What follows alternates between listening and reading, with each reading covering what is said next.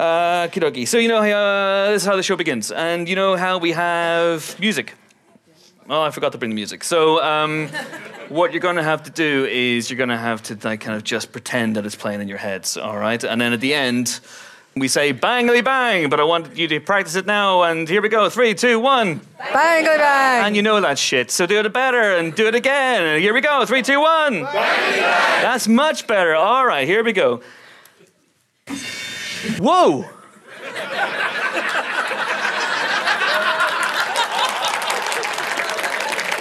Bring it here.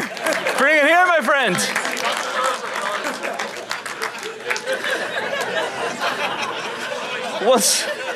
He's thinking, I've got some lo-fi solutions here. All right, here we go. 3, 2, fucking hang on. 3, 2, go. That's wrong. Start at the beginning. At the beginning. There we go.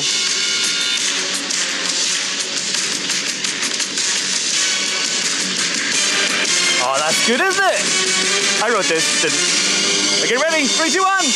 Bangly bang! On the Upper Podcast this week, we're live in Ireland at the Dublin International Film Festival 2020! Oh, yes.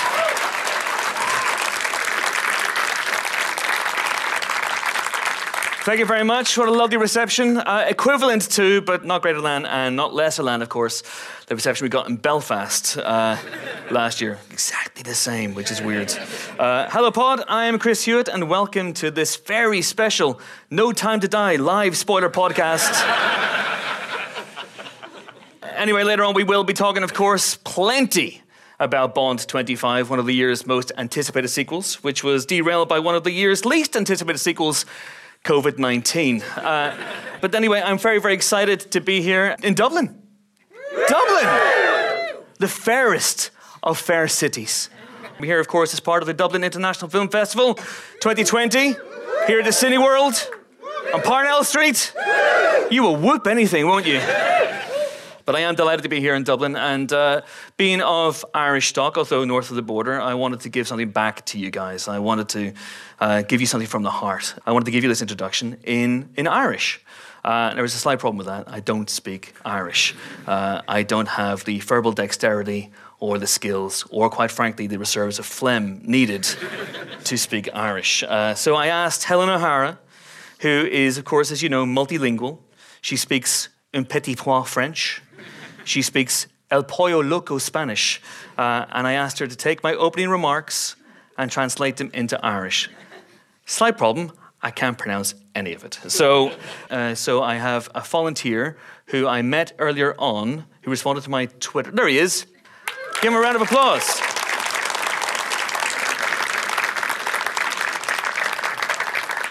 You brought your phone? No, I don't need it. You don't need it? Fucking hell. This is amazing. You ask for a professional and you get, what's your name, sir? Because I can't remember it. Morchin O'Whelan. Morchin O'Whelan. Okay, fantastic. All right, so I'm going to say something heartfelt in English. Morchin here is going to translate it into Irish like a live Google Translate bot. Okay, here we go. Hello, everyone. Giorib. No, I said hello, everyone. Hello, everyone. Giorib. Oh, okay, I was just checking. My name is Chris Hewitt. Christor O'Hewitt is Anam Dum. I am tremendously proud to be bringing the Empire podcast here. Tá penis beag bídeach agam.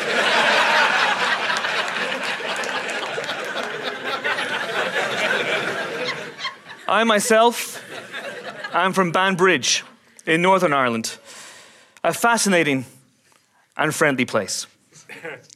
Is as under head Bonchum, áit I dúsgart na Héireann, is áit úfásach Iargolta agus Bránach. And I am here to show you that our two nations, whilst having many differences, can work together. Tá balla grána déis glofa agus curamach ag tíochtweim. For a better tomorrow. Lá chins a chóirde táid chun an túisceart a thógáil arás. Bangly bang. Irigi. Bangily bang. Chucky our law. Thank you, sir. Thank you very much. That was amazing. That was genuinely amazing. Heartfelt words there. And I meant every single one of them. Didn't think that would work. Okay. Let's get on with the actual show. Time to meet now two of my colleagues of such lethal cunning. They are two of the finest super spreaders I know. First up is our geek queen, a lady who is so Irish that she's just invented the 41st shade of green and has added an extra O apostrophe to her name. Will you please welcome Helen O'Hara?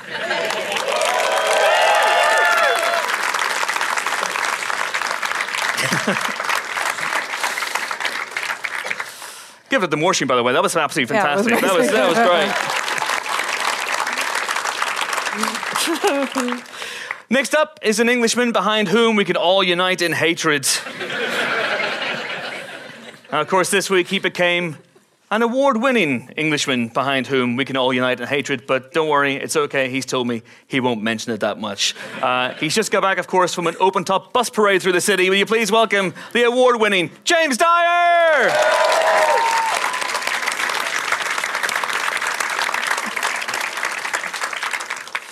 Jimbo, let's get out of the way. You won an award. Well done. I did. Thanks, Chris. You're very gracious. Yeah, very gracious. What was it, and how much did you pay the judges? It was Best Entertainment Podcast 2020 for the Pilot TV podcast. And I can't emphasise this enough, the award had glitter inside it. It was amazing. Yeah, it was pretty special. So, and on behalf of the whole Pilot TV podcast, I would like to thank you from the bottom of my heart for failing to meet the deadline to enter the award on behalf of this podcast, thus allowing me to win. So thank you, Chris. Well, Chris Hewitt. Chris Hewitt. Thank you. It's all on him. It's all down to him. Yeah. I'm magnanimous. I like to give something back to the little guy every now and again by just forgetting to enter an award. But listen, that's presumptuous. That's presuming that we would have been A, nominated and B, win. But having seen that they gave the award to you, we would have been A, nominated and B, won. It works for me. It's like the reverse of Alien versus Predator. Like, whoever loses, I win. Well, congratulations. Helen, did you win anything this week? No, not this week, no. Last week? Did you win anything this No, week? I won nothing. I haven't won anything since a couple of years ago. But I won, hilariously, Journalist of the Year. I did get a medal at a marathon, but I didn't win the marathon, obviously. Can you imagine if you did? And it's O'Hara streaking past. In about 17 hours. 17 it's hours. amazing. You won the reverse marathon. I would win the reverse marathon. I think I'm in with What a was chance your medal? for that. What was the It was really, you you'd get love cool it. medals, It's a don't you? Tyrian one. And it says, I run and I know things, which is like my new motto. When you keep all your medals, because you only do marathons that give you medals, don't you? I mean, obviously. It's possible I have racks and they may be hung. You have a medal rack? Yeah. No, two. I do not even have a medal, let alone many medals that would necessitate an You have- entire rack. You have a trophy that has glitter inside it. I do, that's true. I need some sort of stand, a plinth. And is that going to be in the office? Because I've won some awards, guys. I've got personal stuff at home, but the stuff that the podcast and magazine have won. Yes, I did bring it into the office, but, then I thought I was going to self-isolate, so I took it home. So I just want to self-isolate with my award, just Okay. two of us Just, together. just to be clear, you're turning into Gollum. You're basically going to be sitting at home going, Just stroking the award. James, did you do anything sexual with that award? I just need to ask. My lawyers would have asked me. It sounds As like his you lawyer, did. I don't think you should. Okay. Well, anyway, listen, let's get on with talk about some movie news, and then we'll do some movie reviews, and then you guys can ask us anything you want, within reason, of course. So, as I alluded to in my award-winning introduction, award-losing introduction, Bond 25 got pushed back this week. It did. It was due to come out in about 3 weeks' time or so. And the coronavirus is a very real crisis that is sweeping the Earth and maybe other planets as well right now. And as a result, although they didn't mention it in their press release, it seems clear that because of the economic pressures coming to bear, this sounds way less interesting than I intended when I said it, that they've pushed back No Time to Die until November. More time to die. Yeah. Yes, indeed. I had questions about this because I was instantly like, I think it's a testament to the world that nobody immediately went, it's shit, isn't it? It's shit. They need to do reshoots. One guy did on my timeline. Yeah, I saw very little of that because usually when a film goes back 6 months, everybody's like, oh, sucks. And there hasn't been that in this case, so I think that maybe says that people are worried. they're obviously worried about the Chinese box office in particular. There have been reports that the Chinese box office is basically just zeroed out at the moment. So, and that is a big part of... Cinemas are closed as well. Yeah, so that is a big part of it. But at the same time, if you could have released elsewhere in the world and released later in China if it were that simple. So I do wonder if there are... I don't know what the storyline is. I don't know if Chris even knows what the storyline is, but did the storyline involve germ warfare? Did the storyline involve something that would be incredibly uncomfortable to watch right now?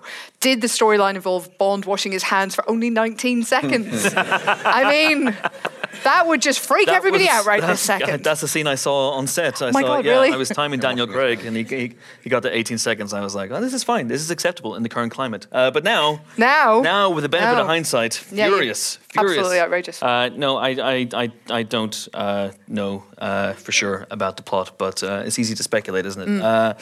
I mean, we don't know if it's even going to come out in November now. We don't know how bad this thing's going to get. We don't know whether this is going to affect any other major blockbusters. Well, Mulan's moved, hasn't it, in certain territories? So in certain territories, yes. It's just not everywhere. They're still thinking it's going to come out in the States and make an $85 million opening weekend and still, do gangbusters, which is interesting. But I think when you're a Bond movie, you need to break records or get close to breaking records when you open, and a staggered opening doesn't help you do that.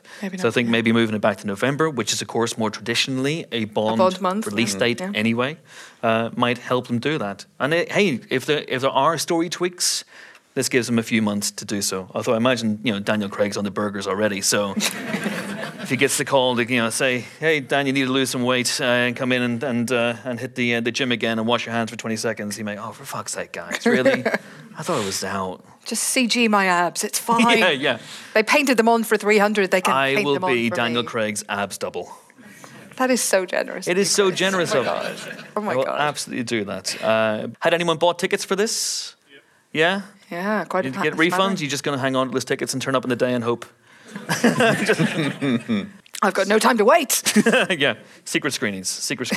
But we'll see what happens. Black Widow's coming out in 2 months, just under 2 months as well.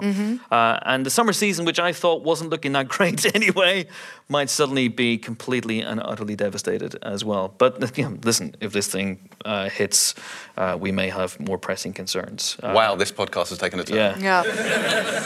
There were no You're all jokes going in to Irish die. a minute ago, but...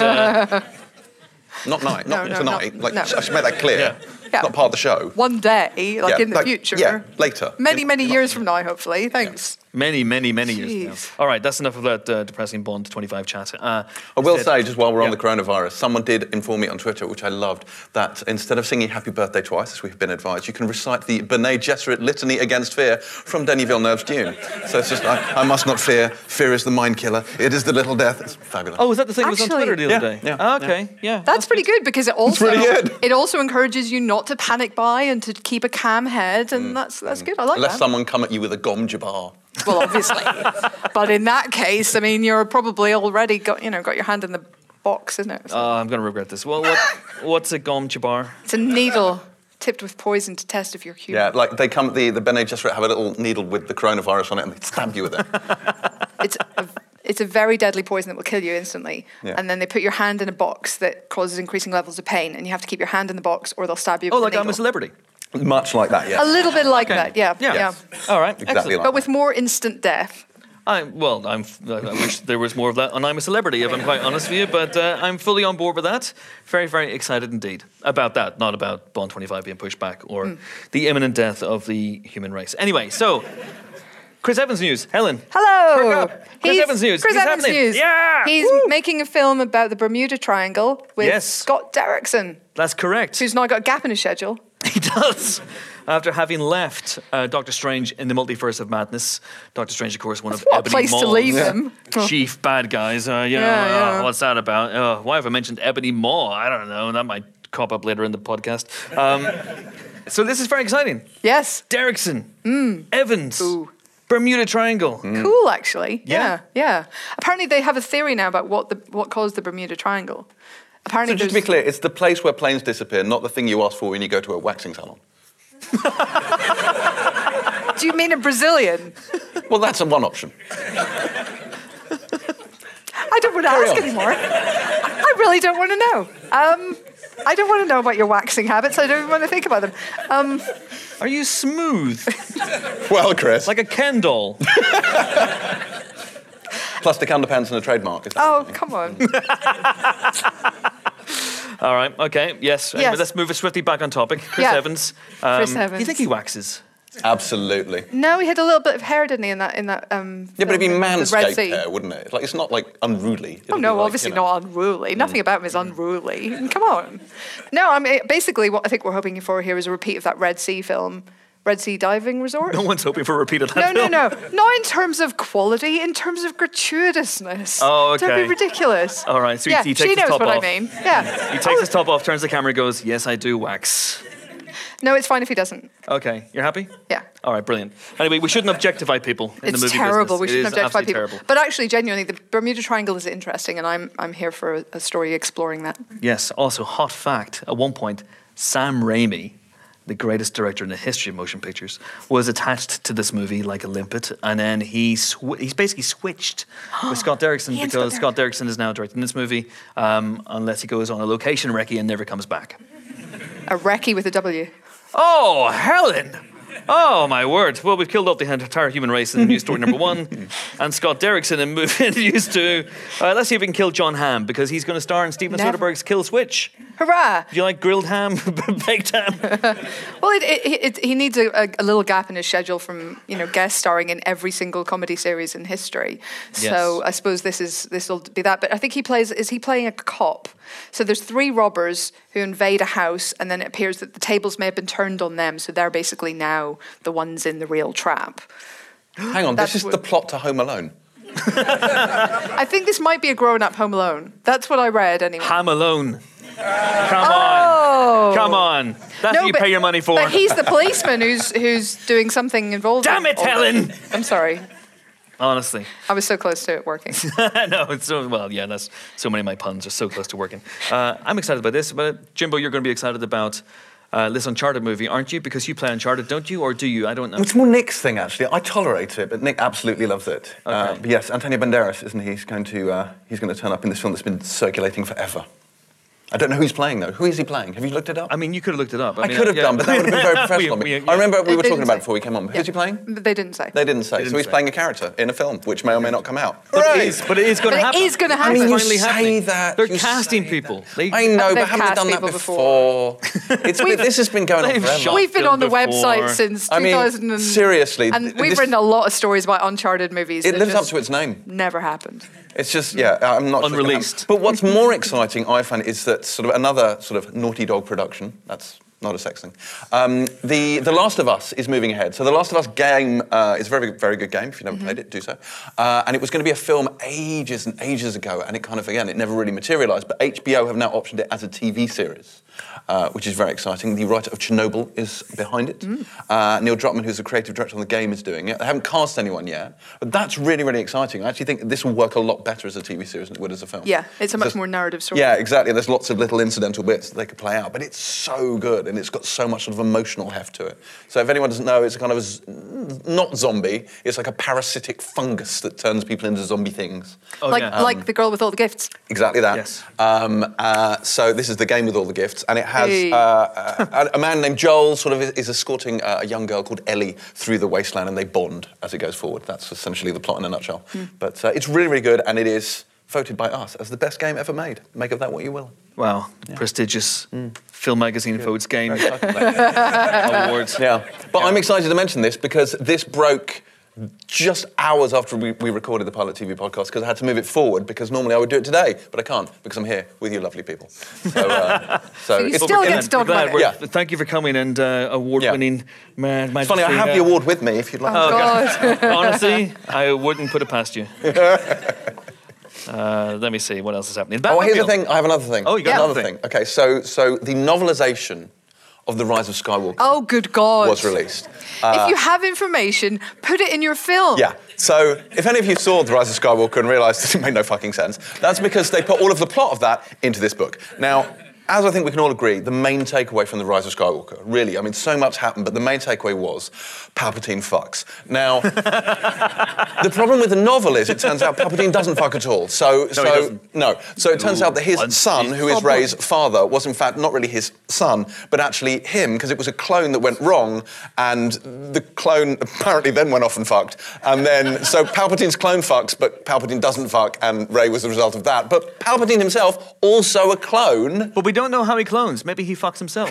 It's almost certainly self-abuse of some kind. But actually Palpatine himself is another clone who contains the spirit, and there's a wonderful passage that comes in the thing, and it's like, Kylo Ren knew from looking at him that this was another clone, but contained the true spirit of Sheev Palpatine. And that's fucking award-winning writing right there. And you're just like, for fuck's sake, this is just terrible. So do we think at this point this is stuff that J.J. Abrams and Chris Terrio didn't fit in, knew but didn't fit into the film, or are the writers of these things just going rogue and going, look, I can't explain it. This is just gibberish of the highest quality, so I have to... Yeah, there's a clone? Palpatine's son is a clone. Because I can't bring myself to imagine Palpatine fucking. Yeah. I just can't. Yeah. Are there any children here, by the way? Because... Thank God not. No. Yeah. But it is like, you know, that when the visual dictionary thing came out, you're reading through it and you're just heavily like, on dick. what, Sith Eternal? None of this is in the film. It's just nonsense. Yeah. Look, there are details that you can absolutely put in a visual dictionary or whatever. Yeah, like when they say novels. this is a bearing 48 bearing which occurs on the droid's antenna, like all of that stuff. Yeah, that's totally fine. Nonsense. Yeah. But when the whole plot of the film is in the book and not on the screen, I'm saying you got a problem. It's a bad thing. You have a problem. Yeah. Just a couple of last quick things. I'm tremendously excited. Anyone see this news? It broke last night. This is TV news as well, so I should save it for the Pilot TV podcast. The award-winning. The award-winning but we're Pilot never TV invited, podcast. so please never do tell invited. me. No. Never invited. But anyway, the kids in the hall are coming back. Now, does this mean anything to anybody in the audience whatsoever? One person up One there. person. And down here. Two people. I crush your head. It's a tremendous sketch show. If you've never seen it, check it out. It's probably on YouTube. 5 Canadian comedians, Dave Foley and Kevin McDonald and Scott Thompson and people like that. They're really, really great. And they're coming back now, and they're much older and probably need to work. But I'm very, very glad that they are coming back on Amazon, which is brilliant. And the last thing we'll talk about before we get into movie reviews is the Batmobile has been unveiled. Yeah, I quite like it. Am I the only one? Yes. Oh. Yes. I just think it looks like a sort of classic American muscle car, but with like neon lights. You'd expect Dom Toretto to kind of roll out of it with bat ears on. See, this may be where we differ, because my association is classic American muscle car, the Winchesters. Yeah. So I'm like, I mean, I'm sold. And we already know, obviously, that they are connected to Bruce Wayne because, of course, Daddy Winchester is also Daddy Wayne. Whoa. So it all ties together, and I'm kind of looking forward to it now. Yeah. Doesn't it look like they started the Batmobile and then just forgot to finish it? That's what it looks like. With Batman lives his life a quarter mile at a time. No, I'm just really happy to get away from that stupid looking tank thing, to be honest. Then what's wrong with the It Tumbler? was the worst The thing Tumbler in those was movies. great. It was the worst thing in those movies, and I didn't even like Ben. What about the did you like the pod? The pod was cool. The bike thing. The bike thing was cool. Yeah. Whew. Well, thank goodness, because if we'd had someone in here later on who'd worked with Chris Nolan, and you were just raving about Chris Nolan and how much you don't like him, that I could have didn't got say awkward that. very, very I just quickly. said I didn't like The Dark Knight No, you Rises. haven't. I'm just saying. But luckily, we don't have anyone coming up soon who has worked with Chris Nolan, so we're all good. Phew. Excellent. Great. Time now for our guests. And when I say guests, I mean guests. That's why there are 6 chairs there, everybody. Because, you know, when we were invited here by the Virgin Media, Dublin International Film Festival 2020, they asked us who we wanted as guests, and coming to Ireland, I immediately said Oscar Wilde, Sieg and Sag, and a Gleeson. Any Gleeson, doesn't really matter. And they said, look, Chris, Oscar Wilde's dead, Sieg and Sag aren't real, and the Gleesons are busy. And I said, what, even Brian? And they said, yes, even Brian, he is a national treasure, as proved by that response. Anyway, so instead I said, well, listen, how about we bring together some incredible talent from the amazing films you have at the film festival, and we'll do them all together. And they said, that is grand. So will you please welcome the 2 stars of Rialto, which premieres tonight at the Lighthouse here at the festival, and the star and director of Calm with Horses, which premiered last night. So, welcome, please, Tom Glynn-Carney, Tom Vaughan-Lawlor, Niamh Algar and Nick Rowland. Yeah, we're good. How are you? You all right? Yeah, good. Oh, my word. Hello, everybody. Just shook a lot of hands, so I'm just going to... Oh, my God. Just going to de-corona myself for a second, if that's all right with you. Yeah, there you go. Yeah. Have a little pass bit. Pass along. There you go. Do you want to pass it along? There you go. I brought enough for everybody, by the way. If you look under your seat, one of you will find COVID-19. Hello. Welcome. How has the Dublin Film Festival been treating you? I'll start with you, one of the Toms, Tom Glynn-Carney. How are you, sir? Thank you, sir. Very well, thank you. Feels like I landed 5 minutes ago, so I've not really had a chance to enjoy it yet, but I'm sure it's going to be great. Is that because you landed 5 minutes ago? Yes. Have you seen anything of the city yet? Yes, I know Dublin quite well from shooting the film here. But, okay. Yeah, I'm going to do a bit of exploring later on. And Tom, what about Tom Vaughan-Lawlor, of course? What about yourself? Yes, I arrived. We're staying at the Marion, which is really fancy. So I had a big bath about an hour ago, which is really nice. I got the body lotion and put the whole body lotion in. You know. Yes. No, it's great because it's like the older you get as an actor, I think the more you realise the gravy train could end tomorrow. So you got to make sure you get all the stuff. Take down the So if we shook you down, your bag would there'd be a lot of stuff in it. Yeah, a lot of stuff. A breakfast. Yeah. The robes, the slippers, everything, the whole thing. Curtains. Yeah. There's a porter in there. Everything. You guys, your film premiered last night. How was that for you, Calm with Horses? Yeah, it went great. Yes. Yeah. It was just really lovely to get such a positive feedback from an Irish audience, considering it's a film that was made in Ireland. And, well, yeah, it went down really great. Awesome, good. Fingers crossed for the same tonight. That's awesome.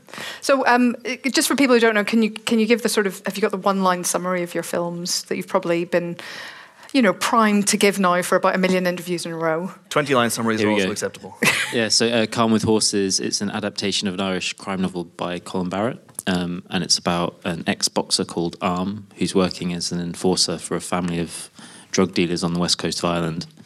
And the story is basically about how his loyalties are torn between this surrogate crime family and his real family, which is his 5-year-old son, and Ursula, his ex-girlfriend, played by Niamh. And how did it come about for you? Because, Nick, I'm detecting an English accent here. Ooh. Yes, I'm an imposter. So I found Colin's short stories when I was at film school. This is back in 2014, 2015. And I was trying to write short film scripts, and they were all completely shit. So I was like, I need to read good short stories. So I found Colin's writing, and Calm with Horses just really spoke to me. It was violent, it was scary, it had sort of the genre elements, which was very exciting, but it also had a lot of heart and humanity and humour in it as well. So my friend Dan Emerson, who was an assistant at Working Title at the time, we were trying to find a way of making a film. So I sent the book to him and told him to try and find if we could get the option on it, to option the rights to make it. And then at the same time, I was doing my graduation film. So I went to a talent agency called Troika, and Conor McCahan, who runs that agency, represented Richard Madden and Michael Smiley, who I was trying to get to do my graduation film, and they agreed to do that. And then they asked me what I wanted to do next, and I said, I've just found this amazing short story called Calm with Horses, and it just so happened that Connor and Michael Fassbender were also trying to option the same story, and we were actually bidding against one another. So, being shrewd businessmen, they said, well, why don't you and Dan join DMC and let's all make the film together. And Niamh, what about Ursula as a character? Because I thought she was really, really rounded in the film, because she's got a lot on her plate. She's got a son with special educational needs. She's trying to study. She's trying to change her life. And there's still this kind of weird relationship with her ex, I guess, Arm. Is that right? Yeah, Ursula, she's in the story, I suppose she's the focus of stability in Arm's life.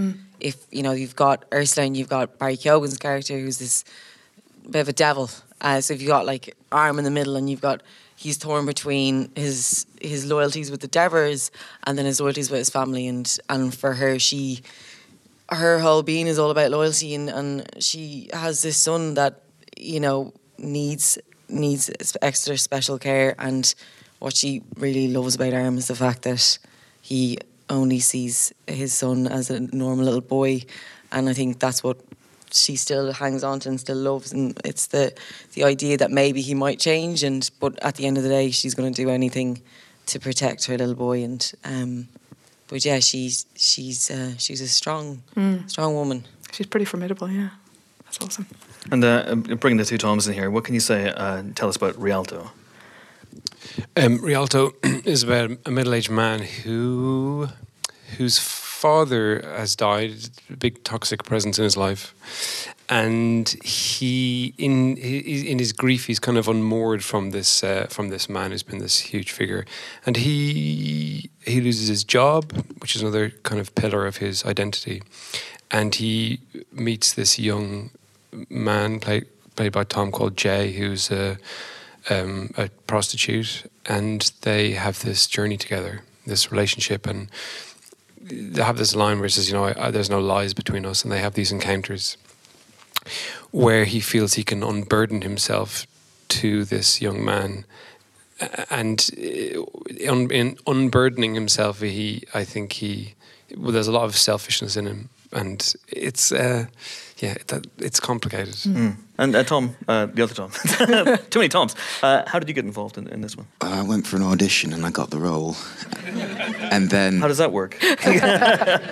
And I was a big fan of Mark O'Halloran's before I went in to read for Jay, and I'm sorry, Peter, I hadn't seen any of your films yet. Such an arsehole. But I was really, really intrigued by the story, and I wanted to sort of explore who Jay was. And the first thing I thought was stunning about the way that Mark had written this. It was exploring all the different facets of love and where it can go, and the sort of the strength, the brutality of love, the threat of it.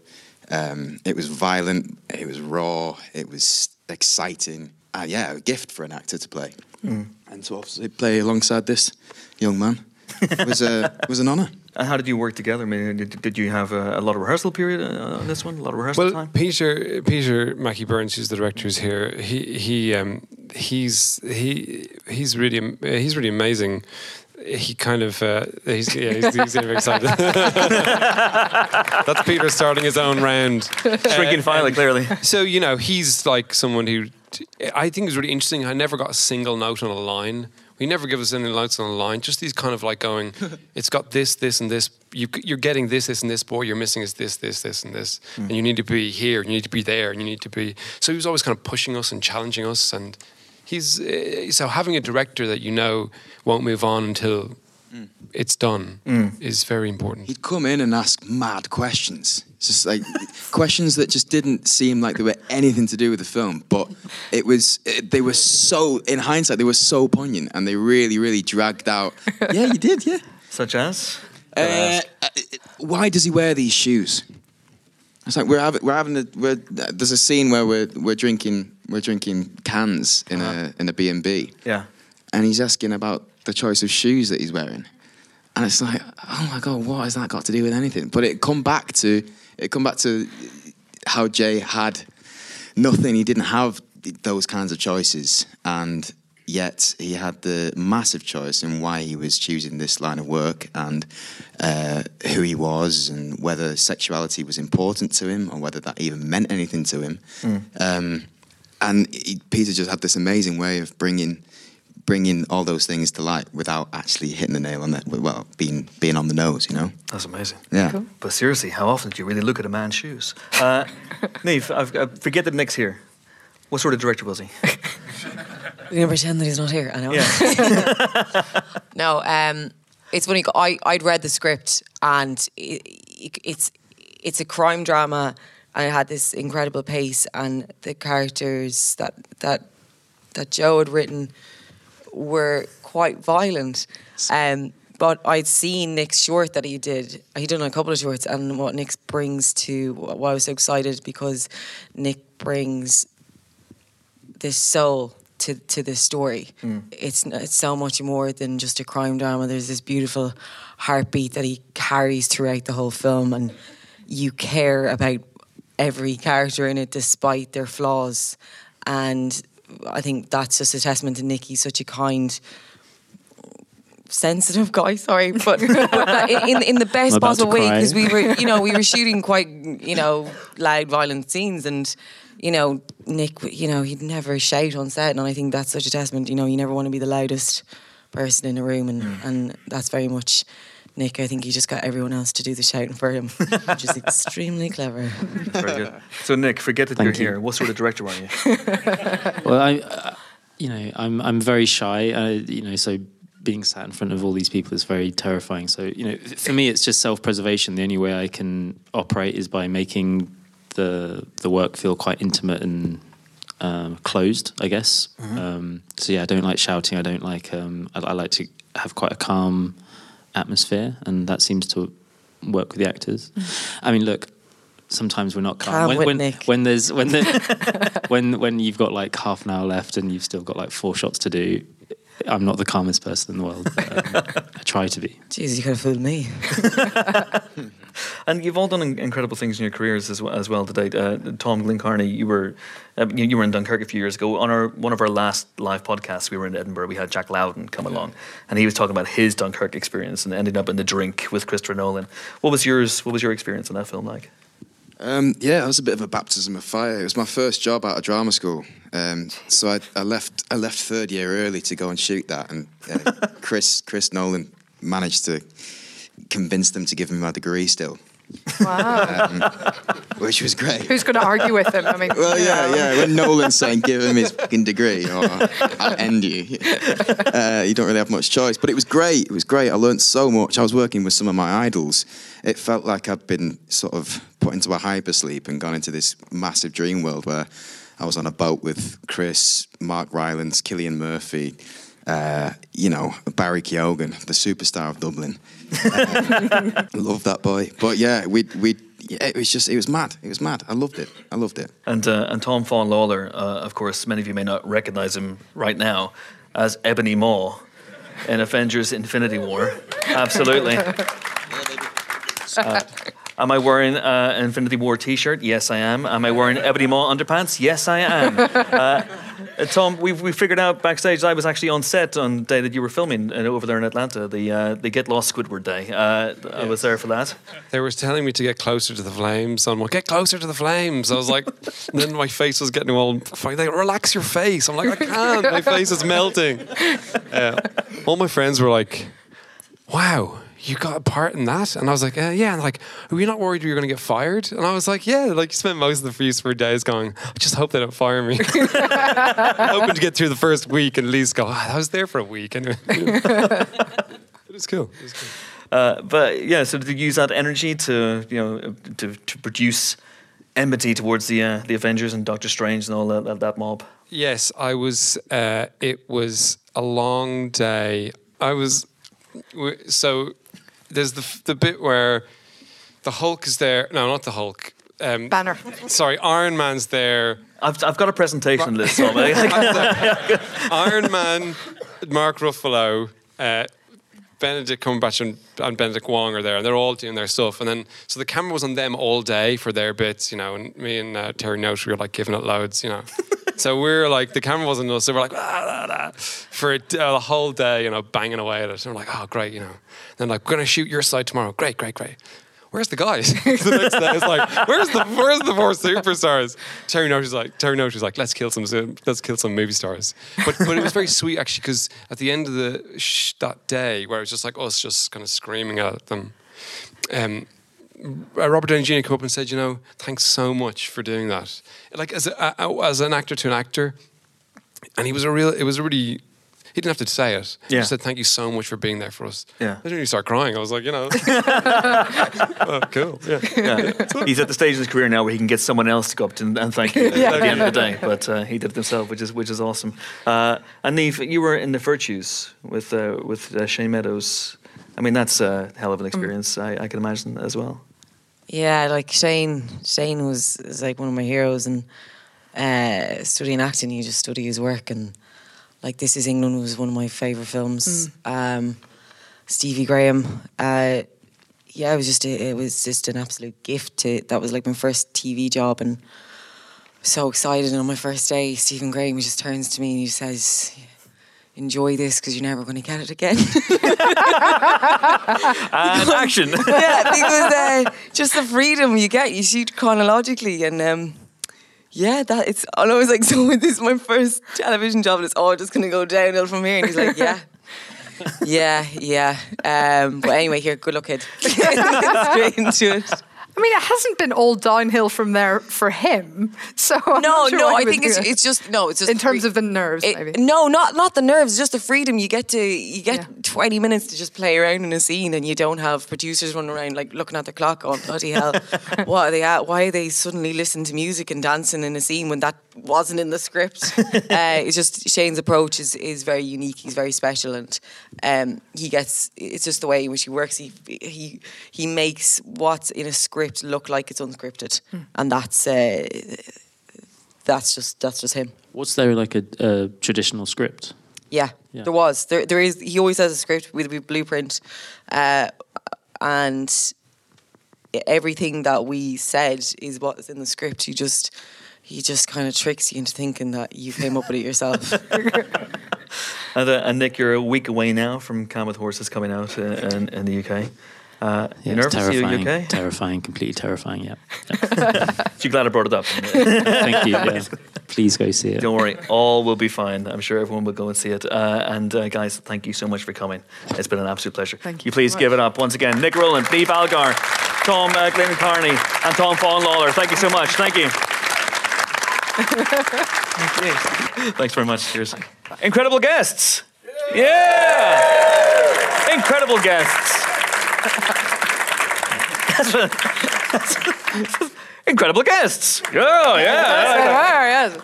I might start a chat show just called Incredible Guests. And it doesn't matter if the guests aren't incredible, because you've already said it in the title. Well, by definition, they would be. Precisely. Yeah. Thanks, of course, to the Dublin International Film Festival for making that guestapalooza happen. But now it's time to move onward. See what I've done there? I do see what you've done there. Into this week's movie reviews, and we're going to start with Military Wives. No, we're going to start with the latest slab of Pixar goodness, or as we've said, because spoiler alert, 5 stars for this movie, Pixar greatness. It's Onward. It is. Jimbo. Huh.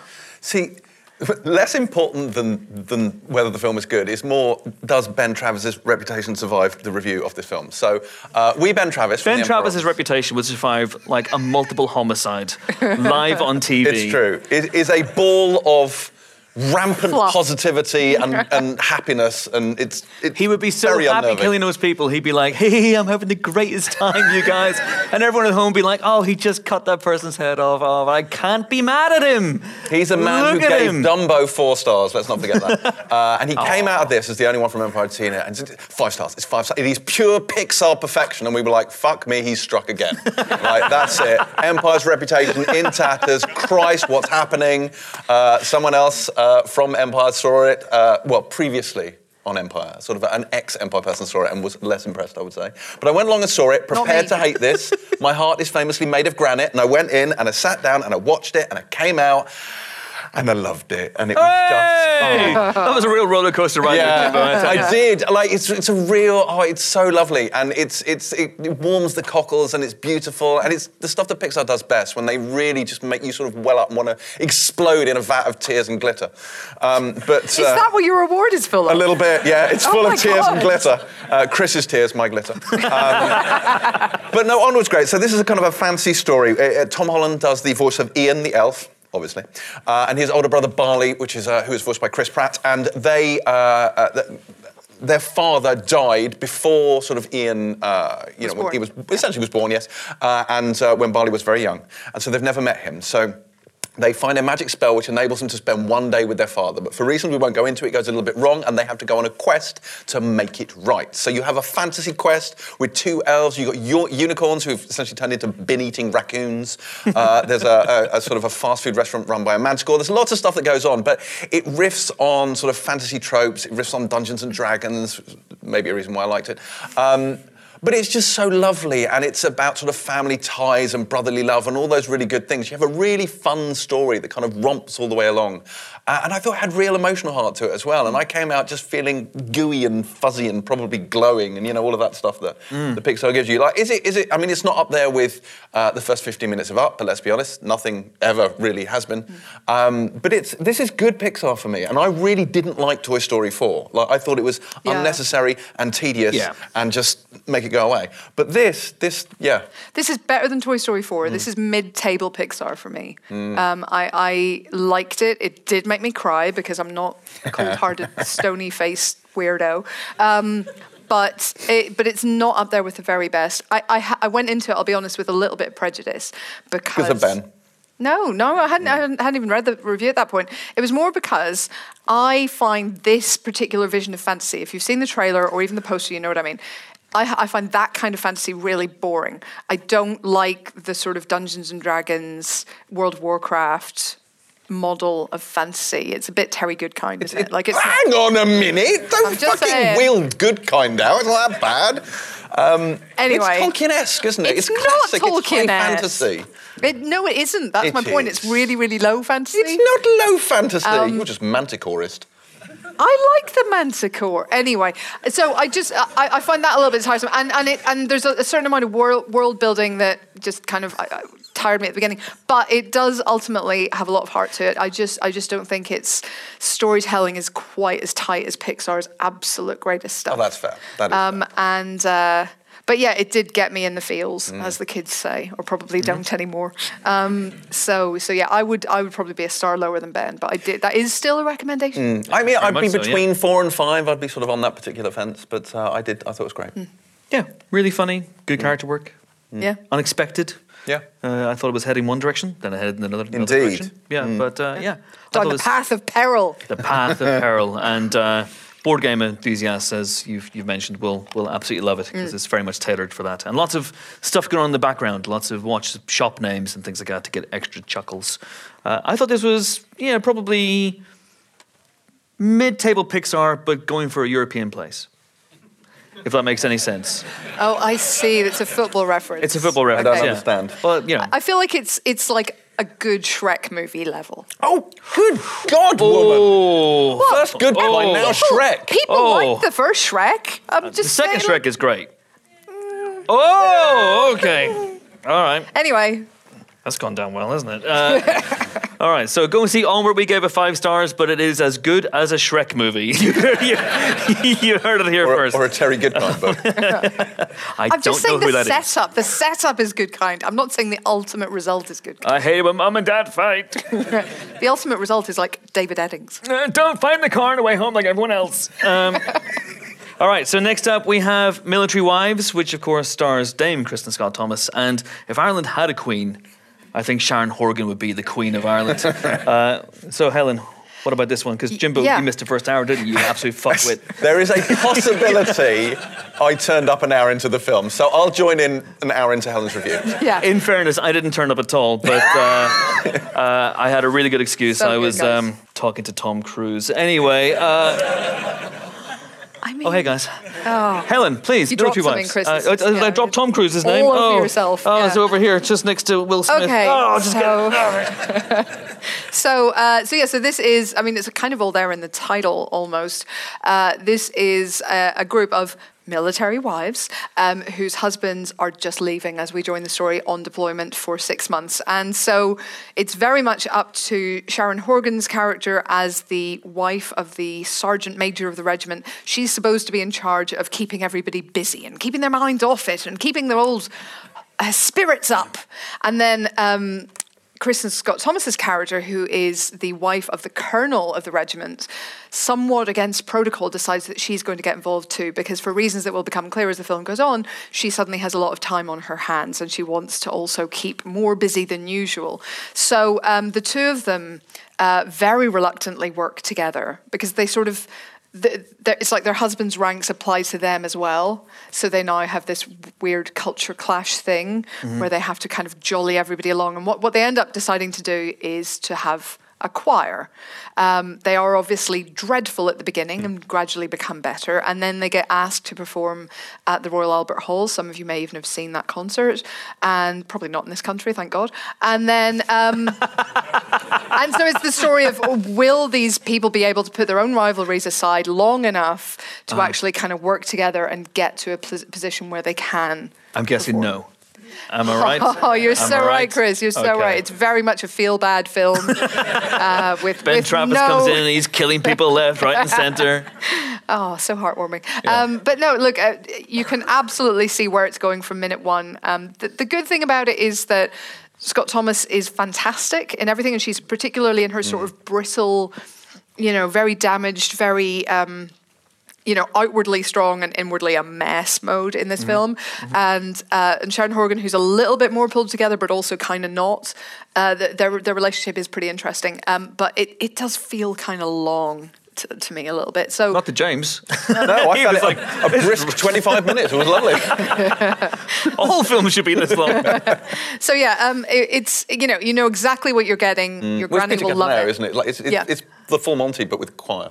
Yeah, it's Calendar Girls, but with less nudity. Yeah, it's that exact genre of film. The only thing that I found in the 20 minutes that I saw was that so it ends on a big musical number, but it wasn't a banger, was it?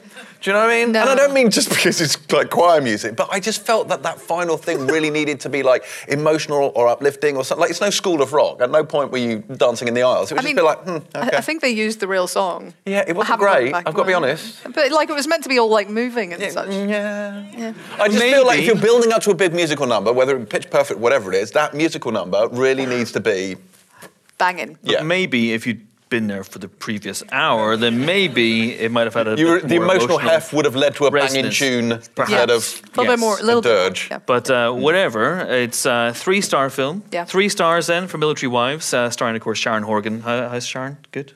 Good, Sharon? yeah. Good Sharon? What, now, or- Good? Obviously, yeah. Obviously good Sharon. Obviously, Good Sharon? Good Sharon's Sharon. Sharon's good. What, we're going to come to Dublin And flag her no, off? Are you no, of kidding course me? not. No, Jesus, we wouldn't get out alive. And Dame Kristen Scott Thomas, of course. I don't know if you guys know this, but she was in Mission Impossible with my pal Tom Cruise. Really good stuff. 3 stars then for Military Wives. Next up, we have The Photograph. We've only got a few minutes there for this bit, Jimbo. I'll do it super quick. So this is a film. Yes. This is a film. This is a Amazing. film. Fantastic. And we gave it 3 stars. No. Hooray! No, we So can this do is that. this is a type of film that you don't get to see in the cinema very often anymore, which is a sort of a romantic drama. Yeah. And this stars Lakeith Stanfield as a journalist, specifically the type of journalist that only exists in fiction, where he's given maybe a month to work on one piece instead of, I don't know, an afternoon, and just gets to absolute luxury. swan around and do drafts and interview people. But he's interviewing a guy about Hurricane Katrina for this incredibly self-indulgent article, and he comes across the work of a photographer played by Shantae Adams called Christina, and this takes him to a gallery in New York where he meets the late photographer's daughter and begins a romance with her, and she's played by Issa Rae. Yeah. This has a kind of Linklater-y feel to it. So they chat, they talk, they discover things about each other. But then you kind of flash back to Christina's life and you see her romance as well. So you have these sort of alternating timelines. And weirdly, I found that quite distracting. Like, I enjoyed the modern-day romance. And, they get evacuated because there's a storm and they go to his brother's house. And, you see their relationship sort of blossom and you see them get to know each other. And it's one of those films where it's just good-looking people falling in love, which is nice. But Oh, no, that sounds terrible. Exactly. But the alternate timeline is a little bit distracting and it gets a little bit muddy and it drags a bit. So it's good, but it's not great. It has a lovely jazzy score, which I it's enjoyed a fabulous, lot. yeah. The music is fantastic and the locations are great. And they're all gorgeous. And they're gorgeous and Yeah. they're really charismatic. And it's nice because Lakeith, his character, is actually a bit of a dick at times, but I think he manages through charm alone to carry that off. Yeah. I think if anything, Issa Rae was a little bit underserved because I wanted more sometimes from her character than I think she got. But I think that is because we're spending so much time with her mother in that story. Yeah. And the stories don't echo each other closely enough all the way through that you feel like, sometimes if you've got 2 timelines but you're kind of telling the same story, then they sort of fit together and they feed off each other and it feels like each one is building the other one up. And this one, it just felt like they were distracting from each other until the very, very end. But, it's still a good film to see, and we don't get the chance, as you say, to see this kind of film. Yeah, they're mainly on very Netflix, often. those kind of films these days. So. Yeah. Fantastic. Lakeith Stanfield should be in everything, which Yeah, he is, really I should. agree. which is apt because he pretty much is in everything. He's great though. Oh, no. Oh no, it's the Keith Stanfield again. Oh, no, what a shame. Oh. Ooh, ooh, ooh. So 3 stars then for the photograph. And last up in this section is... But not least. Film, not least, absolutely not, is a documentary about Toni Morrison. Yes. Called The Pieces I Am. Yes. So Toni Morrison, if you don't know, is the Nobel Prize-winning author of... Award-winning. Like her already. Yeah. Unbearable. A man was found beaten to death with an award tonight in the Dublin area. Everyone's a suspect. Yeah, police have decided not to investigate because he definitely deserved it. So Toni Morrison is the Nobel Prize-winning author of books like Beloved, The Bluest Eyes, and so on. She's incredible. And this is the story of her life, essentially. So it's... interviews with her. She died last year, but these were interviews recorded in the last few years. And also interviews with people who have worked with her, who have studied her work, who are fans. So everybody from Oprah Winfrey, who of course starred in the film version of Beloved, who tells an amazing story about how she got the rights to the film, which involves going to extreme lengths to get Toni Morrison's unlisted phone number. And it's the kind of thing you can only do if you're Oprah. I think if the rest of us tried it, we'd be arrested.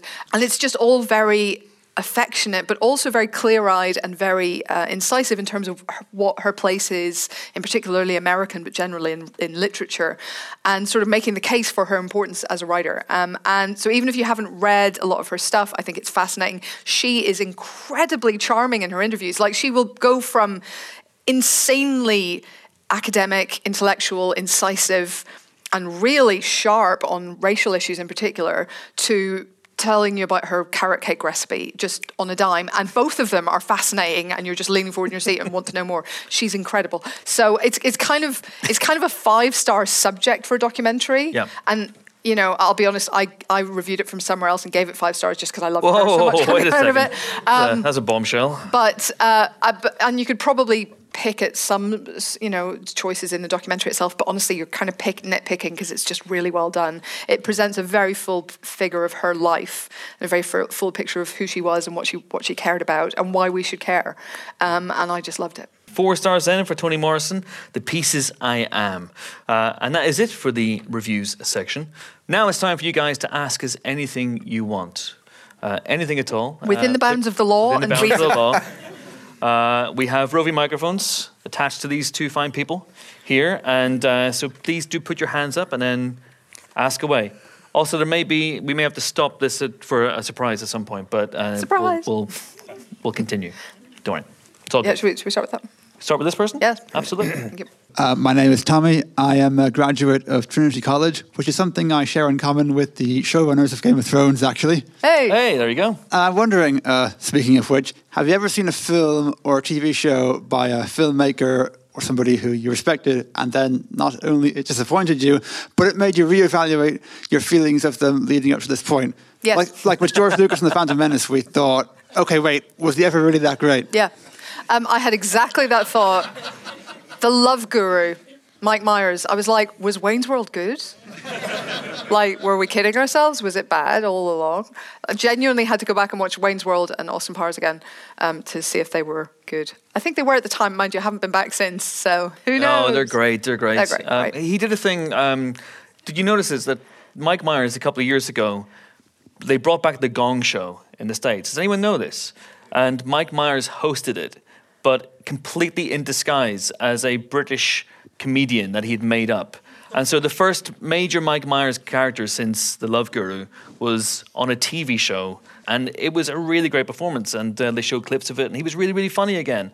But anyway, for me, I don't know if I've really had that experience. I look at something like The Phantom Menace and Attack of the Clones and Revenge of the Sith, and I think those are fine films from a fine filmmaker. And he is impeccable and unimpeachable. Mm-hmm. But yes, maybe George Lucas is a great example, by the way. Jimbo, anyone? I refuse to answer on the grounds that my answer, Skywalker, might incriminate me. So is Rise of Skywalker then. So talking about. So J.J. Abrams. He's a fine man and genius filmmaker. See, I don't know about that. He's a fine man. He's a lovely man. Lovely man. Lovely man. But I'm not sure about the great filmmaker thing. Because if you look at the number of films he's made, Star Trek is great. Yes. Absolutely. I love that film. Mission Impossible 3 is fantastic best Mission up Impossible, for until example. it is not the best Mission Impossible. You're an idiot. It's really good up until the last 25 minutes. Super 8. I like Super 8. Star Trek Into Darkness is bad. Bad. It's guys. fine. It's fine. And then the 2 Star Wars movies he made. Force Awakens is Force fine. Awakens is It's good, great. Yeah. Okay, yeah, sure. Rise of Skywalker has a book now which explains it, so that's good. Yeah. All right, so any other questions? 2 separate questions. Oh, holy shit. No, Wait So a digging. second. You're going to have to come back in again for the second one. one for Chris and Helen, one for James separately. Okay.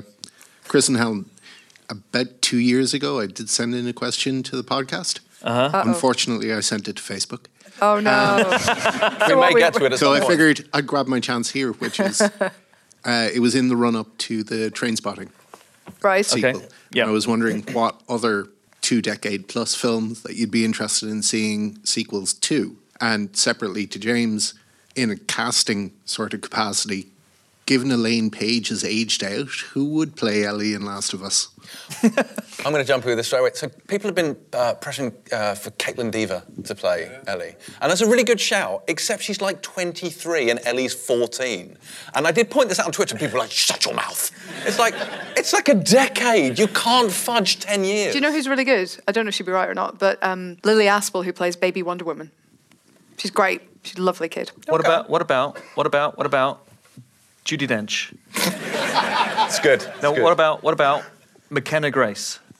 She's too old. She's not too old. I think it doesn't, like, people focus too much on who looks like the character in the game, and I think that's Yeah. unnecessary. I don't think that really matters. I think just a great unknown actress, Fortune, would be fantastic. All right. Who plays Joel, I think, would be a whole other thing. Someone suggested Matthew Fox. I'm like, What?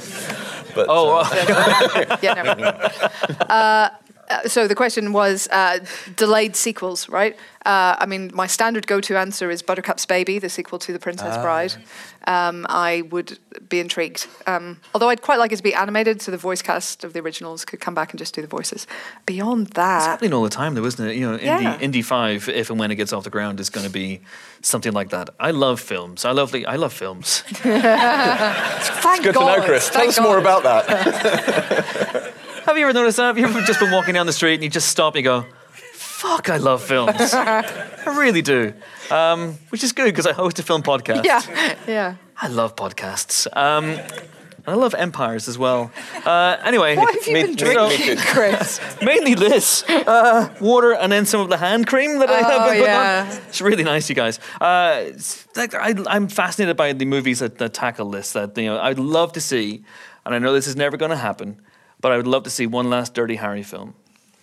I keep thinking about this. I think Gran Torino was almost playing Dirty Harry. And like just catching up with characters, iconic characters, 20, 30 years, even 40, obviously in Clint's case now, down the line. And that's why I love Creed so much. And you can put a nice little emotional bow on the character as well. You can send them off. So things like that, maybe not always in the Logan vein that visit a character and we see the end of their lives necessarily, but I love that because so much time passes in a character's life and maybe they change, maybe they stay the same, maybe they have regrets, maybe they don't. So something like a Dirty Harry, something like a Evil Dead 4 would be all right. I'd be quite happy to see that. And of course, staying very, very much on brand if they revisited Event Horizon. I'd love to see what 20 Years in Hell Do you has see done. though, Chris? I do. You see? Do you see? I do see. I do see. I see. Do you see? Do you see? I see. Do you see? I see that. Wouldn't it be great to see what would happen to Dr. William Weir and Captain Miller after 20 years in hell? No? No one else is on board with me. All right. We couldn't let you go, of course, without springing one last guest upon you. So here, straight from picking up a Lifetime Contribution Award at this very festival, is a brilliant actor and the most local of local heroes. Will you please welcome the star of Hunger, Game of Thrones, and Dog Soldiers, Liam Cunningham!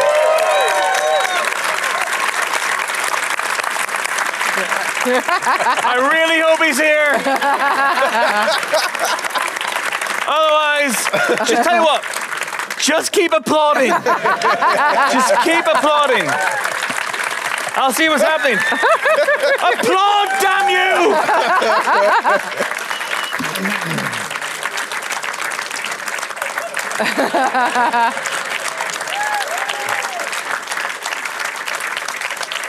It's like a pantomime. You're like, no, he's shy. Applaud louder, louder. See if we can get him out.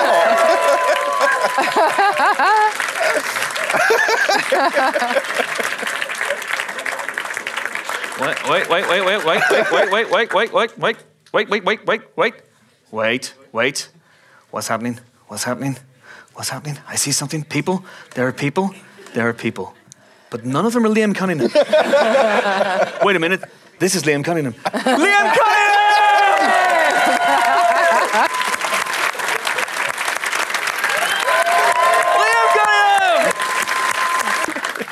Sit. Well, congratulations, first of all, on your award. Yeah, I know. It's a bit weird. I feel like a fraud. You're sitting there with people who devote their life to injustice, the whole lot, and I'm getting to work because I'm on the telly. It's a bit weird. It's not false modesty either. I really do. It's weird. No, it's really lovely. It's 4 or 5 fantastic films that were there. There was an award given for herself, wasn't it? That one. Yeah. God, hear that? Coronavirus. This could be it. You could be writing stories. And then he just fucking fell over. And we were there. We were there when he died. It'd be all about you, wouldn't it? What? Sorry, and you're meant to be on the Late Late Show after this as well, so that wouldn't be good. Dying would really put a real crimp in that, wouldn't it? Yeah, they'd have to put in an extra commercial. Do you think they work on you backstage? Like, just, clear! Defib me before I go on. He's okay, he's speaking, I think. And there's a germ for each and every person in the audience. There's a defibrillator for everyone in the audience. Amazing. Well, thank you, Liam, for doing this, for taking time out to do this. What do Lifetime Achievement Awards mean? It means you're nearly dead. Yeah. It's not where I was going exactly, but... It's not ideal, is it? They're going to give it to you before you do need the defibrillator. It's very strange. Look, he used the opportunity. They offered me a movie star to give me the somebody anyway. I don't know who it was. The name didn't come up, but they said we'll get somebody that's here at the festival to give you the award. And I said no, because I'd met this fella in when was it? 2016, 4 or 5 years ago in Jordan. Let me tell you who this man is, because I know you're all guessing. This guy and his family decided to leave Syria. How many times were you bombed before you left? 6 or 7? Yeah, so the last time was the 7th time. Yeah, so, and one of those times, Hassam was in classroom when a mortar or artillery shell came in through the window and killed his best friend, who he pulled out of the rubble, dead. And also nearly lost one of his brothers while smugglers were trying to get them across the desert and basically abandoned them. And they found a well and one of the brothers drank from it, and somebody had poisoned the well with diesel. So his brother almost died. They had to drop all their belongings and carry him. And all sorts of horrible... I mean, he can well speak up for himself, but I'm just trying to condense it. It sounds like it happened to me, didn't it? And it's awful. He... Your phone, turn off your phone. Turn it off. Such a... Take the call if it's important. It's Niamh. Hold on, let me turn off my phone. There we go. The reason I wanted to bring him over here is because all the bastards in uniforms and the psychopaths in suits that are directing this war have done everything in their power to try and kill this man's spirit. And they haven't done it. He's beaten them. Him and his family have beaten him, and all the other people who haven't been destroyed by war. Were you interrupting your night here? Turn it off, man. It's proof that he's still living his life. The lady who's calling him is this extraordinary lady who works for World Vision, which the charity I work with, and that's how we met.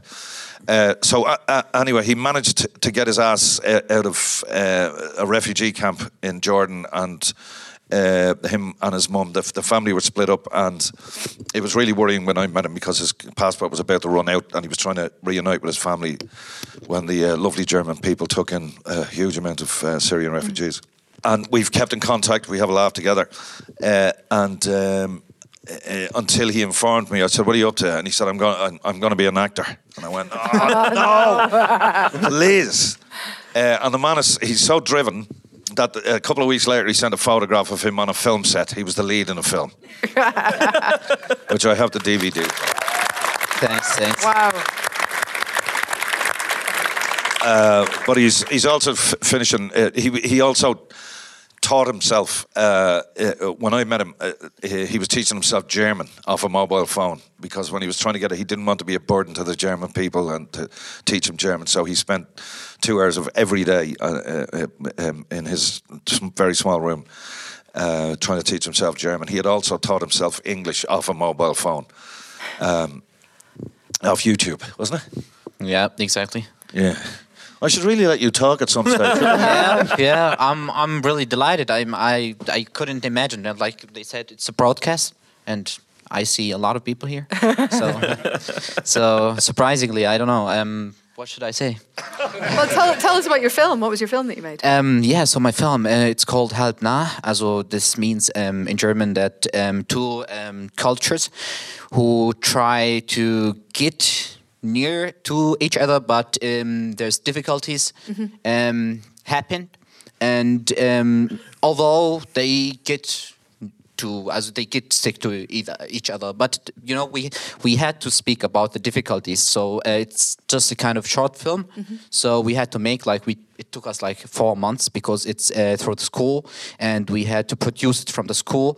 But so we did it, and somehow, I did not know that Liam will come to the Brian, so the first show, and I walked on the red carpet. They did a lot of things there. I did not think really that would be a big matter, like the film. I just saw a lot of media there, a lot of newspaper, a lot of people want to interview me. I was like, okay, what's happening here? And I walked on the red carpet. I was like, that's Liam again. I did that already about a year earlier, when he'd arrived in Stuttgart.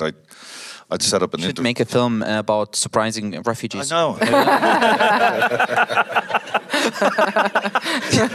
Not even at premieres, just generally in life, series. I love that. Yeah, just like actual proper comedy where you're just jumping out and scaring people. But scaring refugees. It's a black comedy.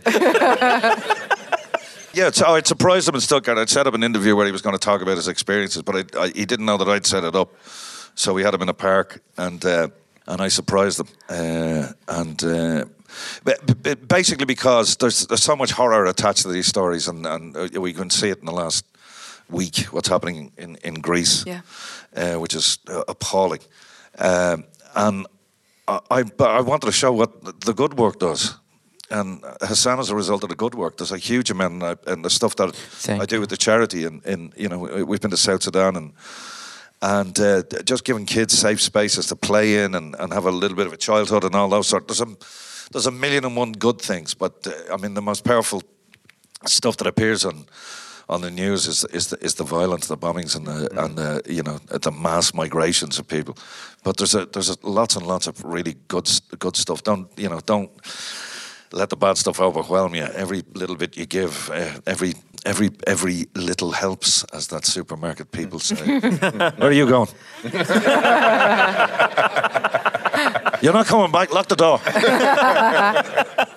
But is this something that, Liam, that, have you been politically motivated throughout your career, or is this something that's happened in the last few years, or where you're? I was the same as everybody else. I was a whinger. You look at the telly, calling most of the politicians a bunch of self-serving bastards, and I still do that. But the difference is in your 20s, you're kind of rebellious. When you're in your 50s, you're curmudgeonly. It was a case. Look, I wasn't looking to the job. The Game of Thrones thing has given me a platform. People, for whatever reason, decide to temporarily listen to you while you have your temporary celebrity. So you got to use it. And it's about looking in the mirror. If I didn't use it and try and help a few heads, then when it's all gone and I didn't do something, I would be very annoyed with myself. So what should people do? Is there a website? Oh no, absolutely. I mean, look, I've just come from the Irish Council of Civil Liberties. They protect our rights, which are under constant attack, not by any dark forces, but by people who want to make profits. And so they're always on the attack. World Vision do extraordinary work. They're one of the biggest, if not the biggest, NGO on the planet. They have about 40,000 people working for them. And they're like heavily in the shit. They go to these appalling places and they concentrate hugely on women and children. And from an empowerment point of view, and I know that kind of sort of it's a right-on sounding name and all that sort of thing. But I've seen a huge amounts of ladies that were set up in business in South Sudan, which is really rough, very poor, and they're given a stipend, a small amount of money, but they can only sign off on the money if they take entrepreneurial classes. So they've set up stalls. They've given them a bit of financial independence. And all of the ladies I spoke to and said, what are you going to do with your... I said, are you making a profit? And they go, yeah, we're making a profit. And they're selling nuts and satay sauces and very small stuff, like street vendors. And they're putting the money away to put their kids through school, to give their kids a better start. So they're giving them a bit of hope, a bit of dignity, a bit of humanity, those things that money, believe it or not, can buy. Yeah. And just taking away the hope. The worst thing you can do is take away people's hope, and we're just giving a bit of hope. But World Vision are easily found on the web, and I've said, just to give you an example, when I was in South Sudan, we went to these safe spaces which are so oversubscribed. They have to have these. It's like basically a children's playground. They have to have like 3 or 4 shifts a day. Wow. There's so many kids want to avail of it, and these are kids who've seen horror, absolute horror. And they're able to meet other kids and play with a ball. And it's a cost of a chain link fence and 200 or 300 concrete blocks. Over there probably costs about $2,000 to build the whole thing. So whatever you think your €2 or your €1 is not going to go very far. Whatever it can buy here can probably be multiplied by 20 or 30 over there. And the result of that with these kids who just return, it's psychiatry for them, it's psychology for them, it's a cheap form where they can laugh and play football and dance and sing and make music. And the kids, you can see the kids outside the fence dying to get in, and because they're on the next shift, and it's joyous to watch in the middle of this shit to see these kids laughing and utilising every minute to be kids. And it costing next to nothing. It's remarkable stuff. That's amazing. That's amazing. And Liam, thank you so much for coming here. Thank you for sharing Hassam's story as well. But if we stopped you from getting on the Late Late Show, I think we'd be ripped limb from limb. So Ryan would not be happy. We're going to let you go. Will you please give it up for Hassam and Liam Cunningham, everybody? Thank you. Thank you very much. Wow. Let's keep them. They're still there. They're still in the room, guys. All right. I just called. So we got about 10 minutes left. That was a nice... 5 minutes left? 5 minutes left. Oh, hang on. 3 minutes. Oh, God, let's go down all the time. 3 minutes. Just go, Chris, go. Just talk. So any more questions? Very, very quickly. We got some review mics still? We got the review mics? This side of the room has been underserved, so yeah. Okay, so, Real. On your left. Speed round. Hey. So I watched King Arthur, Legend of the Sword the other day. Oh, I'm so sorry. I am so sorry. Really intensely 3-star film. Yeah. But there's a really good scene in the middle of it where Arthur tells a story about a Viking or something, and it's just a really well shot scene. So I was wondering, are there any bad or mediocre films that you know that have like singular good standout moments in them? Do you know what? First of all, that also has a great score. I love the score of that film. Secondly, I watched Justice League again last night. I don't know why. But there were a couple... Why did you? It was there. It was on Amazon. I was like, sure. Okay. Maybe it wasn't as bad as I remember, I thought. And it is. But there were a couple of, just like literally 2, I think, moments where I was like, that's a good line. And that's it. That's all it was.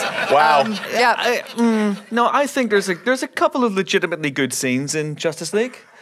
Please explain. There's the bit where basically Bruce Wayne throws Steve Trevor, not metaphorically, at Wonder Woman, and I was like, oh no, you didn't. But it was a great moment because she's talking about how he has to move on, and he's like, so what? Like you did from Steve Trevor. And like that's legit. Burn. Yeah, it was a burn. It worked. I was thinking more of the scene where Superman comes back and then kicks all their asses. But more towards so the much end, of that was so bad. the Superman flash race at the end is the one time you felt them. Yeah, that actually was almost like Superman-y. Yeah, hitting what they were trying to hit. But yeah, that's a very, very good example. We'd get into more, but we have speed round. Speed round. Yes, please. Here in the second row, a lady with a hand. Hopefully more than one. Yeah. Thank you. As we're at the Dublin International Film Festival, I'm reminded of a movie I saw here a number of years ago, The Station Agent. Great movie. Oh, yeah. Peter Dinklage. Standout performance from Peter Dinklage before he was in a small series, Chris, called Game of Thrones. What's that? You'll never have heard of it. Don't worry. Was he on it? Yeah. Liam was. Holy shit. And Michelle Williams was pretty excellent in that as well. Are there any movie festival movies that have had star-making turns that you've experienced? I mean, most stars, I think, come from movie festivals. Do you know what I mean? Like something like that kind of is their breakout, or certainly their step up to the next level. Donnie Darko actually was big on that. Turned up at the London Film Festival, and no one knew what that was. And Richard Kelly he came. We did a little masterclass, like a filmmaking masterclass. He just came into the office and chatted to people, which was lovely. And no one knew who Jake Gyllenhaal was at the time, and that was huge. We were like, this film is amazing. I can't wait to see what Richard Kelly does next. Well, not everyone maintains in that way, do they? No. Yeah. Jake Gyllenhaal, he's done all right. He's done pretty well. Yeah. Sundance makes stars all the time. Cannes Film Festival. So it's not a star necessarily, but the artist was propelled to. Won an award, that one did. Yep, it did indeed. Did it have glitter in it by any chance? Don't think it did. The Oscar would be so much better if there was glitter inside it, don't you think? It really would. But yeah, that film, no one knew what that film was. I remember, I haven't been to Cannes for a while now, but I remember distinctly what it was like being in Cannes and going to see that film, which... he literally talked about it non-stop for I did. The one that actually stands out for me is... it's another Oscar winner. I saw Spotlight at Telluride, or not Telluride. I was actually in. It was an offshoot at Dartmouth. Anyway, but I saw that really early, and I was like blown away by it completely. That was incredible. All right, they're going to kill us. That's the grand finale. It's a risk of money to take. James, you get to choose the last questioner. Look at the waving hand. The waving hand, Helen says. Just to narrow it down. You, sir. I was going to go with the guy who looks like James Mangold. But see now, the pressure. Okay, fine. You pick one. You pick one. Just form, get together and throw form the mic like into the audience. Whoever catches it. Amorphous blob. Okay, let them speak. Hi guys, a quick one for you. So you talked at the start, obviously, about Bond moving out and other movies that might be in jeopardy. I actually work for a broadcaster over here, and I had an interesting series of emails this week. One was, can we move some money? Which I said no. The second one was, okay, can I give you a list of keywords we don't want to target ads around? And the best one I got was, and I'll lead into the question, first of all, there was 627 of these keywords. Wow. The best one, I think, was zombie deer outbreak. Yeah, well, that's legit because that's where Trent Busan started. So, so I suppose my question is, if you go to the trouble of writing out 627 keywords, should you just cancel your film because it's probably shit?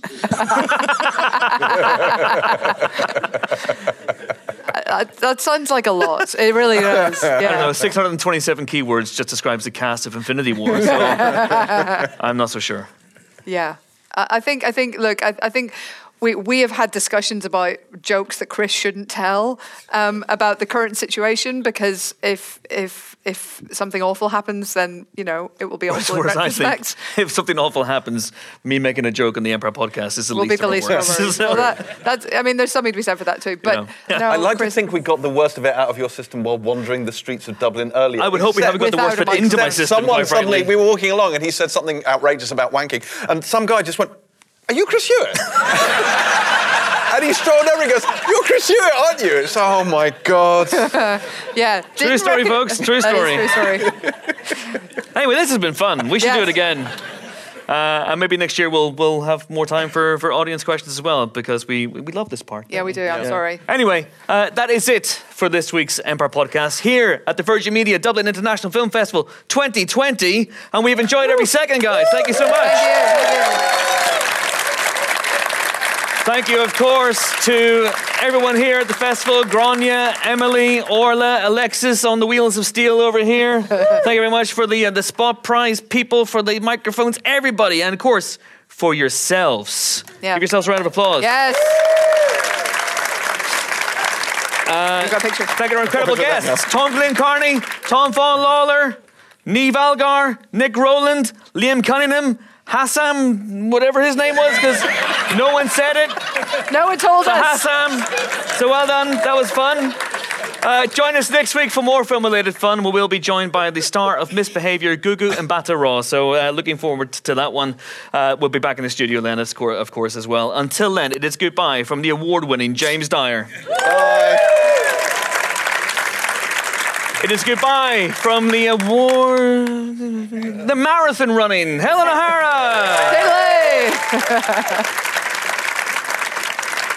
And it's goodbye from me. I've been so inspired by our time here in Dublin, I'm going to open a cafe called Tea Shop Bertie Ahern. Thank you so much for listening. See you next week. Bye-bye. Bye.